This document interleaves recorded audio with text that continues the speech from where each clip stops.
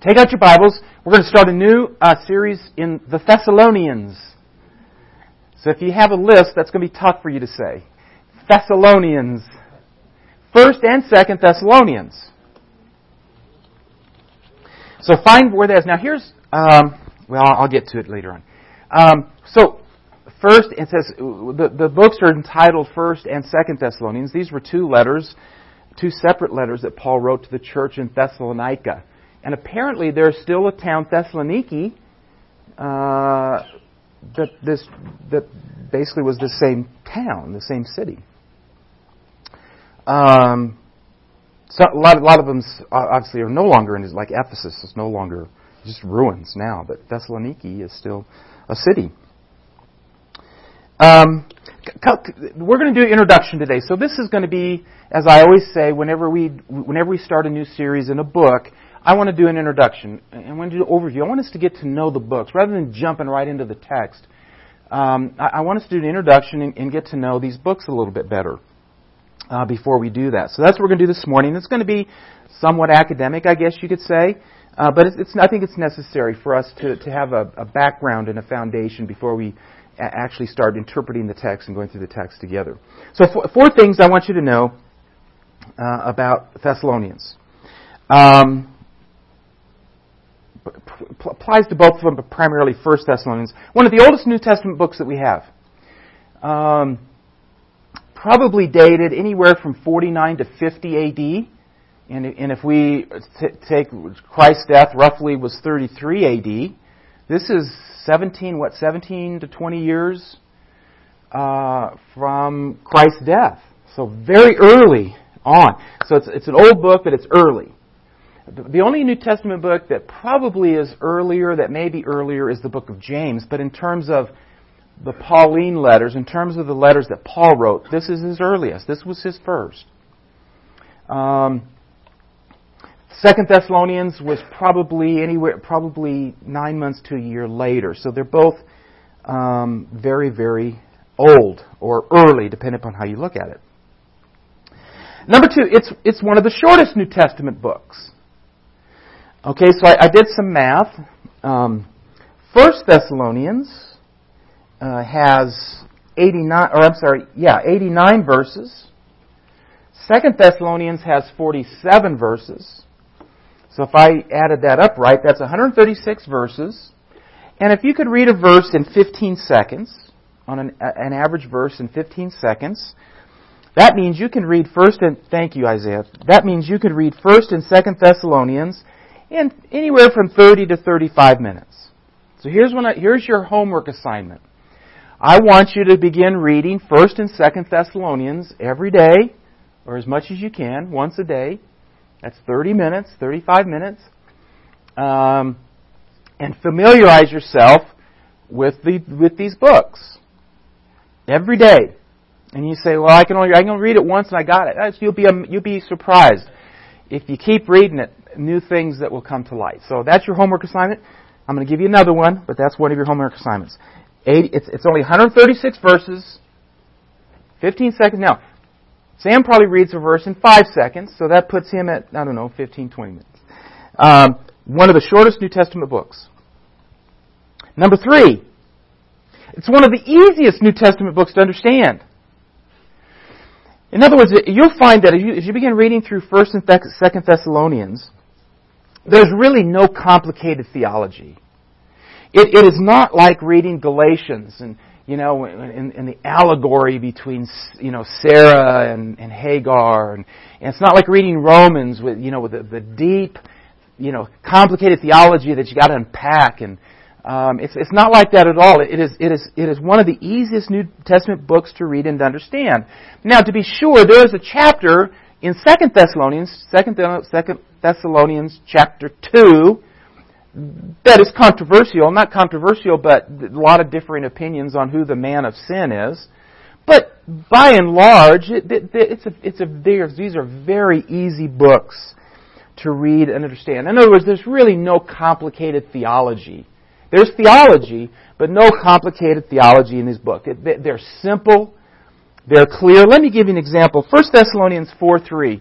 And I'm going to ask you to interpret this verse for me. Everybody turn to 1 Thessalonians 4:3. For this is God's will, your sanctification, that you abstain from sexual immorality. Now, would someone please interpret that verse for me? Abstain from sexual immorality. Okay. That's what I mean. It's simple. You don't have to do a Greek word study. You don't have to really consult a commentary. That's pretty simple. I want you to abstain from sexual immorality. Now, we can talk about all the different forms of sexual immorality, but it's simple. It's clear. And that is kind of the nature of 1 Thessalonians. It's amazing to me, the same author who can pen Romans and Galatians also pens 1 Thessalonians. He didn't write the same way to every church. So it's one of the oldest New Testament books. One of the shortest. It is the shortest New Testament book. One of the easiest New Testament books to understand. Not complicated theology. Number 4, it's one of the most practical New Testament books, other than maybe James. You're going to find that in 1 Thessalonians and 2 Thessalonians, we're going to deal with a wide variety of topics. This is not all inclusive, but some of the things that we're going to look at: suffering, persecution, prayer, moral purity, the role of spiritual leaders, dealing with difficult people, and more. So, it's kind of a broad overview. It's simple, it's old, it's easy to understand, very practical. All right? Now, what's the background for these books? Turn to Acts chapter 17. If you remember our study through Acts 17. And remember, we went through Acts, I told you that Acts really is the historical spine for the rest of the New Testament, for the most part. Certainly for the Pauline letters. So, the letters that we're going to study, 1st and 2nd Thessalonians, really came shortly after Acts 17. Acts 17. Then they traveled through Amphipolis and Apollonia and came to Thessalonica, where there was a Jewish synagogue. As usual, Paul went to the synagogue and on 3 Sabbath days reasoned with them from the Scriptures, explaining and showing that the Messiah had to suffer and rise from the dead. This Jesus I am proclaiming to you as the Messiah. Then some of them were persuaded and joined Paul and Silas, including a great number of God-fearing Greeks, as well as a number of the leading women. But the Jews became jealous, and they brought together some scoundrels from the marketplace. They formed a mob and started a riot in the city. Attacking Jason's house, they searched for them to bring them out to the public assembly. When they did not find them, they dragged Jason and some of the brothers before the city officials, shouting, "These men who have turned the world upside down have come here too, and Jason has received them as guests. They are all acting contrary to Caesar's decrees, saying that there is another king, Jesus." The Jews stirred up the crowd, and the city officials heard these things, and so taking a security bond from Jason and the others, they released them. Now, upon reading these 9 verses, it would appear as though Paul was only there for a short period of time. We know, and it said that he went into the synagogue on 3 Sabbaths. So typically people think, well, he was only there for a very short time, that he was only there for 3 weeks. This is probably not the case.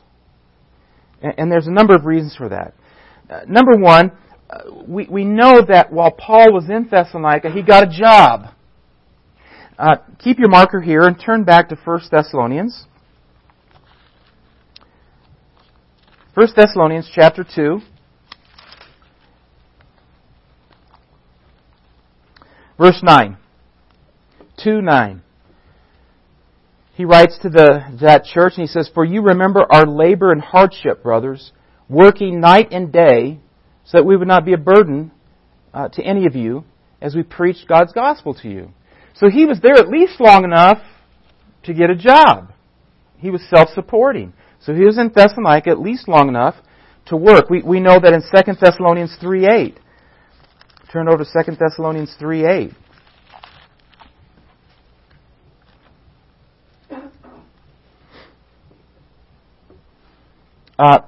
You know how I do things. 7. For you yourselves know that you must imitate us, We were not irresponsible among you. We're not idle or undisciplined. We did not eat anyone's food free of charge. Instead, we labored and struggled, working night and day, so that we would not be a burden to any of you. So he was in Thessalonica long enough to get some kind of a job. Now we know that he was a tent maker. Did he do that? We don't know. But he was self-supporting. So he was at least in Thessalonica long enough to support himself. In addition to that, we know that he had received at least 2 special gifts from the church in Philippi. So Philippi, I kind of looked on a map, walking at a certain, it's at least 5 days away. So if he had received 2 special gifts from Philippi, it had to be a longer period of time than just 3 weeks, it would seem to me. Number 2 or 3, I guess, depending on your counting. When he left, the church seemed to be thriving. Look at chapter 1, verse 9. Chapter 1, verse 9. For they themselves report what kind of reception we had with you, and how you turned to God from idols to serve the living and true God, and to wait for His Son from heaven, whom He raised from the dead, Jesus, who rescues us from the coming wrath. We know, and in 2 Thessalonians, he talks about the love that they had for one another, and the fellowship that they were enjoying. It just doesn't have the flavor of a group of people who've just come out of synagogue. But that when he left Thessalonica, the church seemed to be very well established and thriving. So that's the background. I read up on Thessalonica. It was an important seaport. Apparently, it had a superb harbor, a very deep harbor. It was on what was called the Egnatian Way. This was a highway system that Rome had built that really connected the west to the east. And so it was a very important commercial area and lots of commerce. As a result, it was very cosmopolitan, would have been very similar probably to Corinth. Although not similar to Corinth in its immorality, although we did read, they apparently struggled with that. Because what did he say to them? Cease and desist. Stop. The size of it, estimates anywhere from 100,000 to 200,000, so it was a good-sized city. We do know, obviously, we read Acts 17. It was founded. The church was founded on Paul's second missionary journey, if you remember when we went through that. He was eventually forced to leave because of the persecution. And if you remember, my theory is the only reason he left was not to protect himself, but it was to protect the church. Because we see that Jason had been dragged before the Polytarchs, and I firmly believe that Paul left only to take the pressure off in the local church. But persecution is something that they continue to deal with in Thessalonica. What else? What's one of the most prominent themes in 1 Thessalonians? One of the most prominent themes is the second coming of Christ, which is interesting. To a church that was suffering persecution, the prominent theme was what? Jesus is coming. What's the prominent theme to the church that was suffering in Revelation? Jesus is coming. It's not escape. It's justice. The fact that there's a time when our conquering King will come. If you're not there, turn to 1 Thessalonians. In 1 Thessalonians, every chapter ends with a reference to the coming of Christ, the second coming of Christ. Look with me at chapter 1, verse 10. We just read it a minute ago. And to wait for His Son from heaven, whom He raised from the dead, Jesus, who rescues us from the coming wrath. So we have His Son who is coming from heaven. Look at chapter 2, verse 12. 2 verses 19 and 20. For who is our hope or joy or crown of boasting in the presence of our Lord Jesus at His coming? Is it not you? For you are our glory and joy. chapter 3, verse 13. May He make your hearts blameless in holiness before our God and Father at the coming of our Lord Jesus with all His saints. Amen. And then chapter 4, verses 13 through 18. We do not want you to be uninformed concerning those who are asleep, so you're not grieved like the rest. Verse 15. We say this to you by a revelation from the Lord, who are still alive at the Lord's coming. Chapter 5, verses 1 through 11 is talking about the day of the Lord, and we're going to look into all of this and His coming. So every chapter talks about the second coming, which is interesting and it's significant. To a suffering church, this was a prominent theme. It leads me to believe that the church was probably, or at least from Paul's perspective, remember he sends Timothy back to them because he's concerned about them. He's concerned, remember he went to Athens and then eventually actually went to Corinth and then Athens, or is Athens and then Corinth is what it was. And he was concerned about having to leave them under those circumstances and the persecution. So he sends Timothy to see how they're doing. So he, at least from Paul's perspective, he was concerned that this church was beginning maybe to wilt under the heavy persecution that they were experiencing. And then, of course, we know that Timothy came back. We'll read in 1 Thessalonians. Timothy comes back with a good report and tells Paul, no, they're standing strong in the faith, their love, their work, their labor, their endurance. And then Paul writes back saying how excited he was to hear that, how refreshing and thankful he was to hear that. So we'll read that in our study. So, again, it was a church in a relatively large cosmopolitan area. We read in Acts 17, it was a church comprised of both former Jews and Gentiles. Probably most predominantly Gentile, it seems as though, when we read his letters. So, what do we find 1 Thessalonians to be? I want you to think of this in terms of a letter of encouragement. It's a letter of encouragement to a young, vibrant church that existed in a hostile environment. When you read these letters, 1st and 2nd Thessalonians, you're going to find that this was an exceptional church. It really was. Paul, for the most part, is not writing to correct them of anything. We do have abstain from sexual immorality and so forth, but there's not a lot of correction in these letters. This is a church that was really healthy, that was really vibrant and really strong. And yet he writes to them to make them even better. So it's a letter of encouragement to them, to let them know how well they are doing, but how they can grow even further. In the midst of, by the way, in the midst of a hostile environment. Keep that in mind, that this church was under a great deal had a great deal of persecution and hostility against it. And I want you to read these letters in light of that.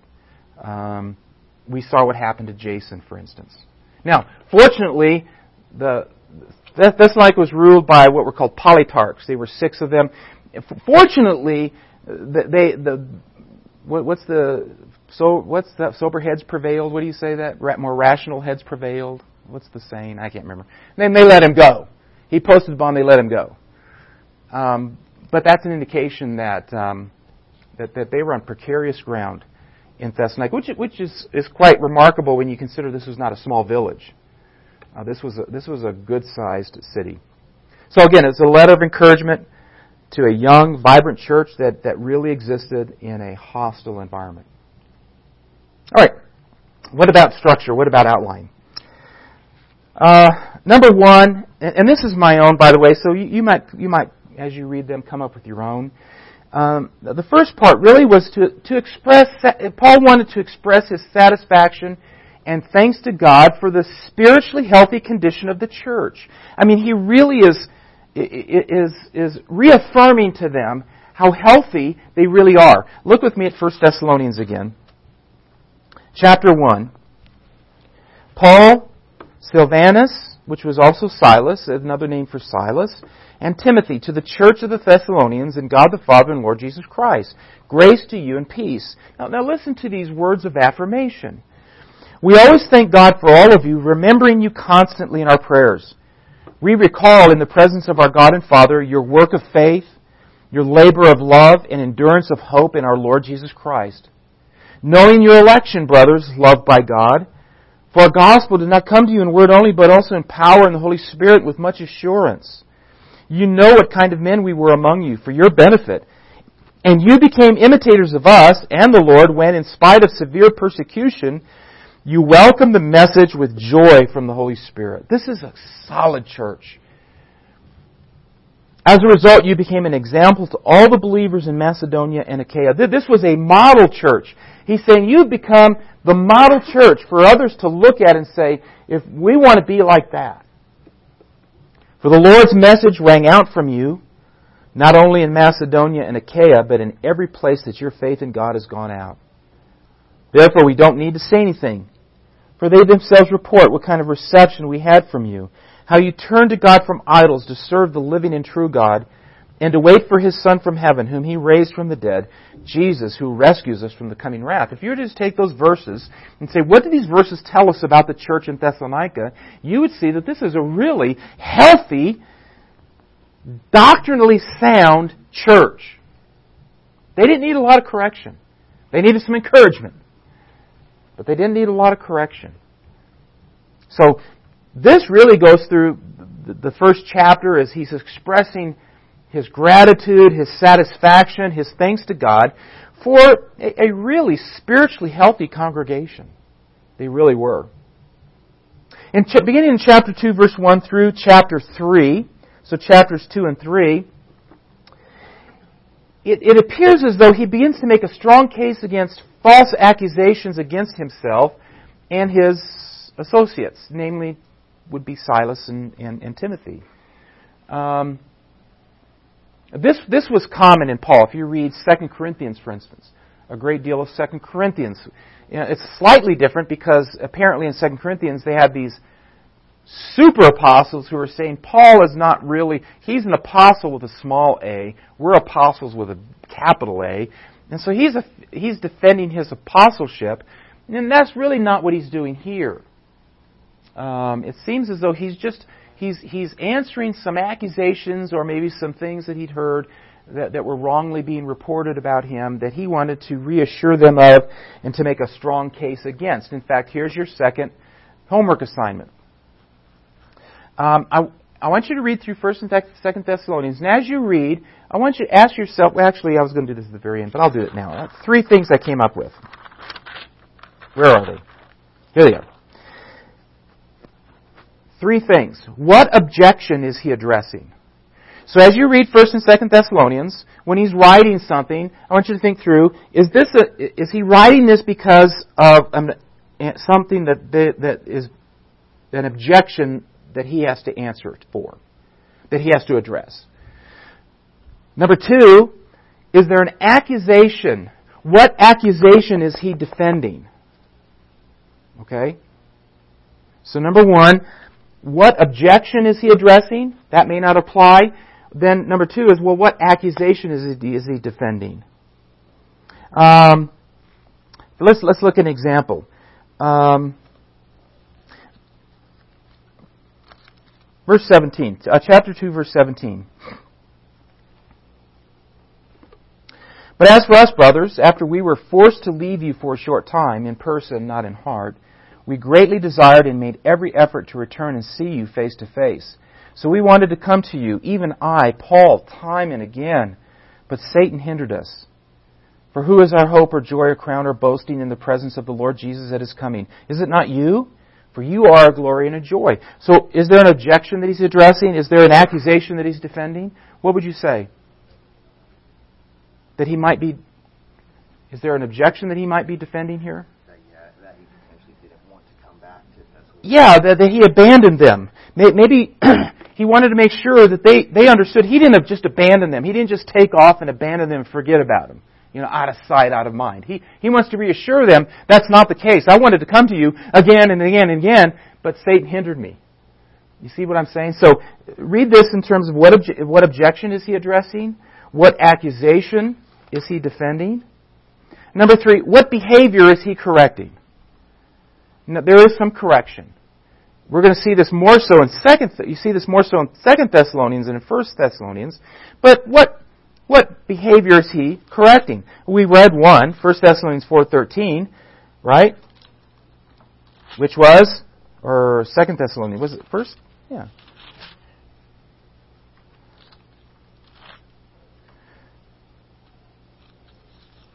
Someone help me. What was it? Wasn't it 4:13? 4:3. Thank you. When he says, this is your sanctification that you abstain from sexual immorality, did he just pull that out of the air? Did he just say, let's see, what do I want to tell them to do? Again, of all the things he could have said, why did he say this? Well, we don't know for sure, but probably he didn't just randomly pick this. Maybe this was an issue that they were wrestling with. In 2 Thessalonians, we're going to look especially at a problem he corrects vocationally. Let me just give you a heads up. Apparently, Paul had talked a lot about the day of the Lord and the coming of Christ, and apparently they said, why go to work? Why work? Jesus is coming again. It's imminent. He can come any day. If he can come any day, why go teach math? Just quit. Well, he has some corrections. So, 3 things I want you to look for. Is there an objection that he's addressing? Okay. Is there a behavior he's correcting? Or is there an objection or an accusation that he's defending? Because he didn't just randomly, wasn't just randomly saying things. The letters are what we call occasional letters. It means that there was a specific occasion for him to write. My reading of it, it seems like the overall theme is encouraging. It's encouraging. He wants to encourage a church that's already really healthy and really vibrant in how to continue to grow even further. And I thought, what a perfect letter for Crossroads. Because that's exactly how I view you. A really strong, healthy church. But how can we grow even more? Okay? All right. Where are we? My notes. Theological values. Let's look at some things in terms of some theological value that we'll hopefully gather and garner from these 2 books. We're going to see that it touches on a number of themes, as I mentioned before. The inspiration and authority of Scripture. Look at 1 Thessalonians chapter 2, verse 13. As one example.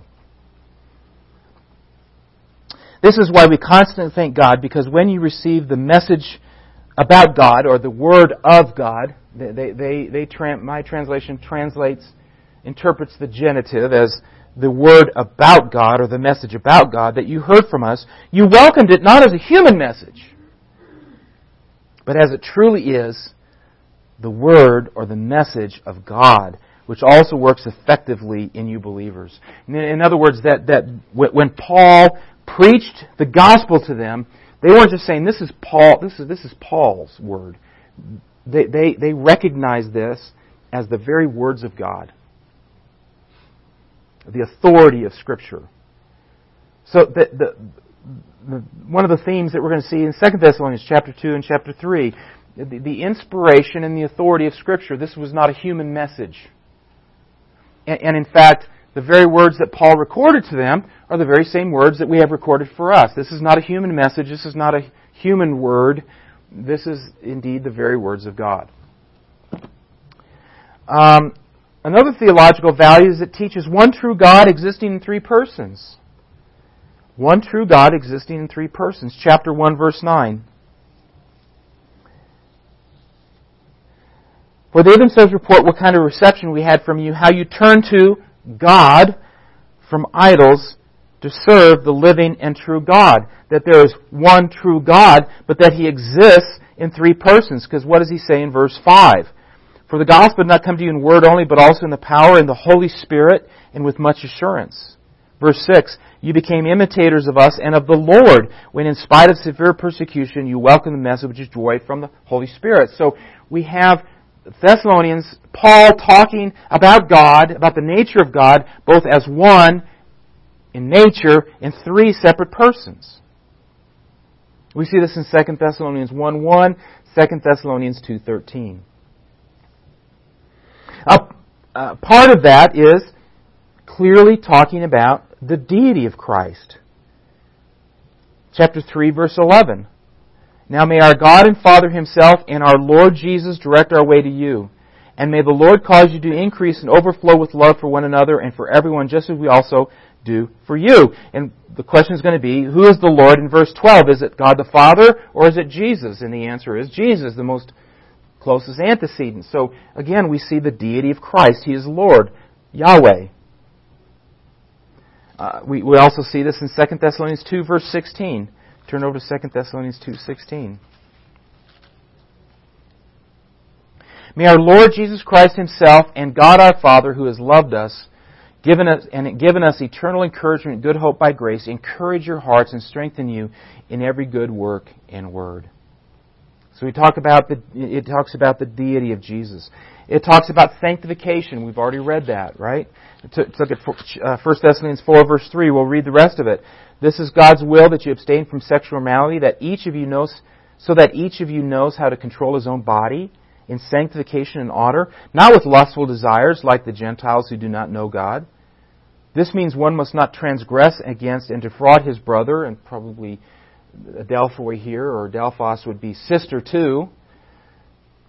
You do not transgress and defraud one another in this matter, because the Lord is an avenger of all these offenses, as we also previously told and warned you.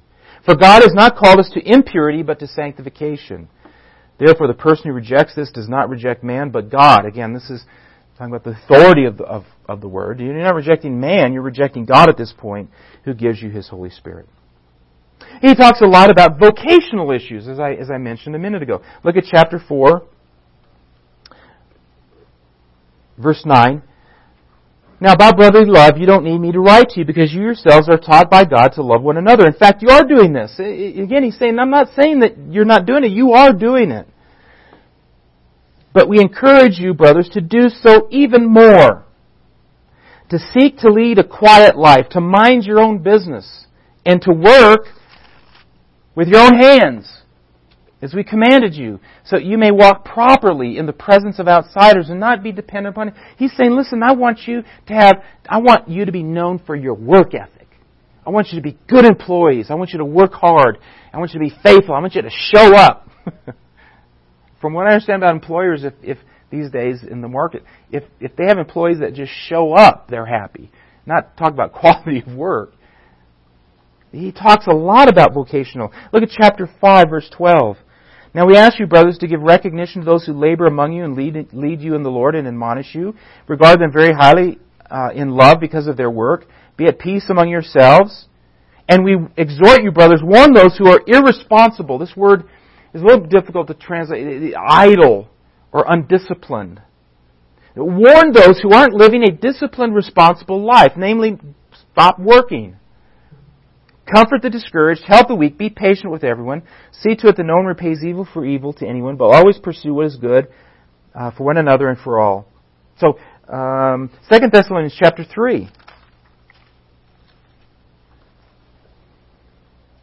Now we command you, brothers, verse 6, Now we command you, brothers, in the name of our Lord Jesus Christ, to keep away from every brother who walks irresponsibly. The same word, who is idle and is undisciplined. And not according to the tradition received from us. For you yourselves know how you must imitate us. We were not irresponsible among you. I wasn't idle. I worked. I worked hard, is he saying. We did not eat anyone's food free of charge.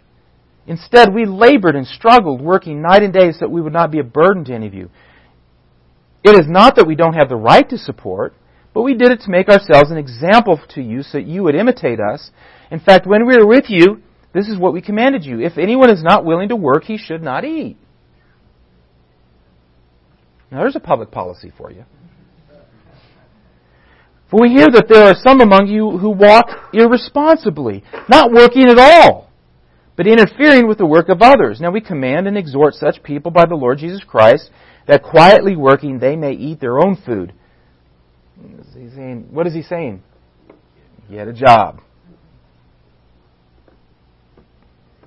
So he talks a lot about vocational issues.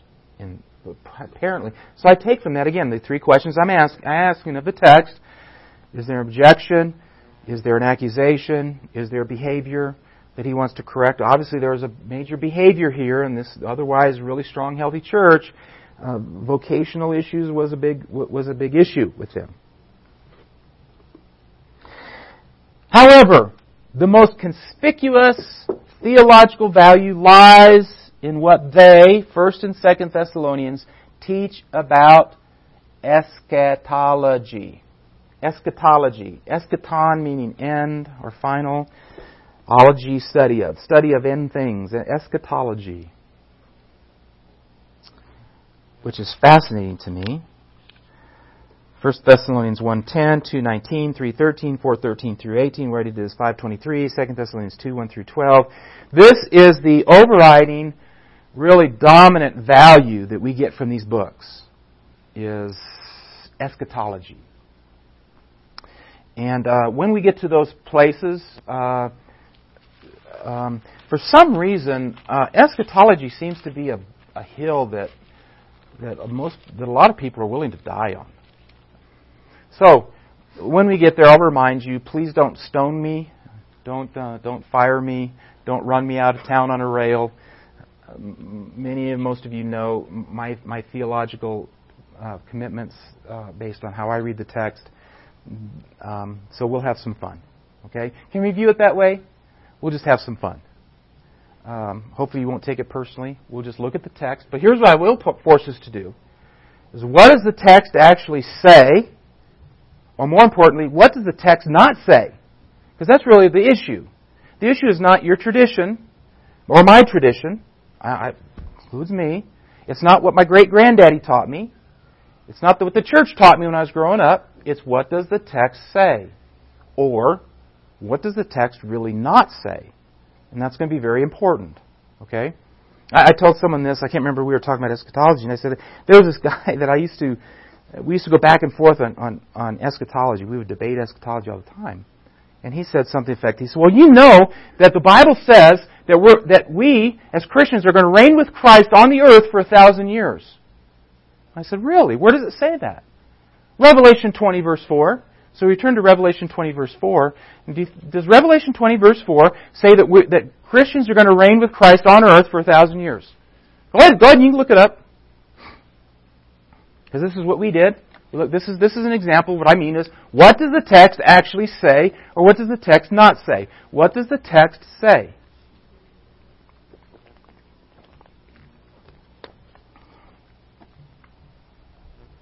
I saw the souls of those who had been beheaded for the testimony of Jesus and for the word of God, and who had not worshipped the beast or its image, and had not received its mark on their foreheads or their hands. They came to life and reigned with Christ for 1,000 years. What does the text say? They reign with Christ. Is there anything about reigning with Him on earth? Nope. And he was amazed. He said, I could have swore it said that. We do this all the time, right? In areas that are not eschatological. What did Mary and Joseph ride to Bethlehem on? To Bethlehem on? Who knows? What do we always have? What do we say? Donkey. It may have been a donkey. Maybe.